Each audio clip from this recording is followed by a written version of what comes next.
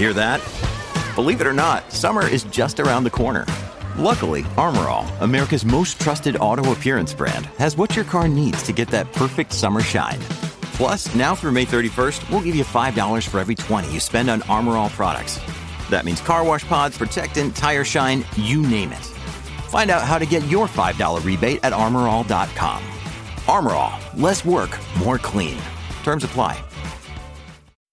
Sign up to The Economist for in-depth curated expert analysis of world events and topics ranging from business and culture to science and technology.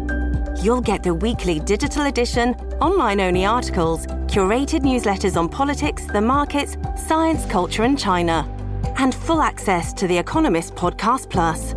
The Economist is independent journalism for independent thinking. Go to economist.com and get your first month free.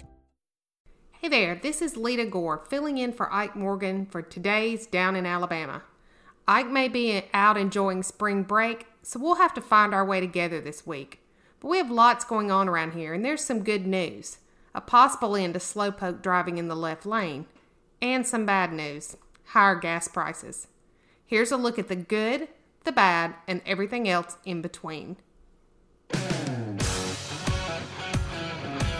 Few things are more annoying for drivers than being stuck behind someone going slow in the left lane. Now, a retired state trooper turned Alabama lawmaker wants to do something about it. Rep. Phil Pettis, a Republican from Lauderdale County, has introduced the Anti-Road Rage Bill, designed to improve traffic flow and help prevent accidents. Specifically, the bill would prohibit a driver from staying in the left lane for more than 1.5 miles without completely passing another vehicle. There would be exceptions, of course, for things like traffic congestion, road construction, inclement weather, or approaching a left lane exit. The measure is modeled after a similar bill in Texas. If the bill becomes law, law enforcement officers could only issue warnings for the first 60 days. After that, you could get a ticket. Alabama is expecting a special visitor Tuesday. Vice President Mike Pence is flying into, where else but Huntsville, for a meeting of the National Space Council at the U.S. Space and Rocket Center. Pence chairs the council, which is charged with advising the White House on achieving the country's space goals. The meeting is closed to the public, but if you're the curious type, you can tune in to NASA TV starting at noon. One heads up, if you're in the area, you can expect some traffic delays as the Vice President makes his way through Huntsville.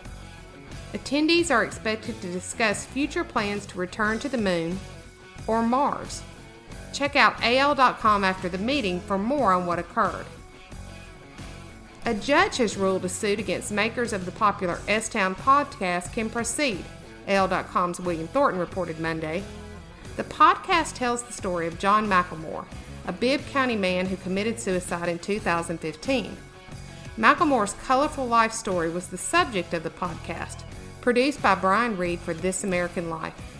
McLemore's family claimed the award-winning show exploited his life story. The suit seeks damages and rights to McLemore's likeness and a ban on future movie rights.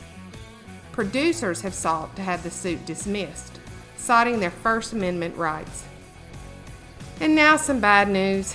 For a quick heads up, you've probably noticed gas prices have increased.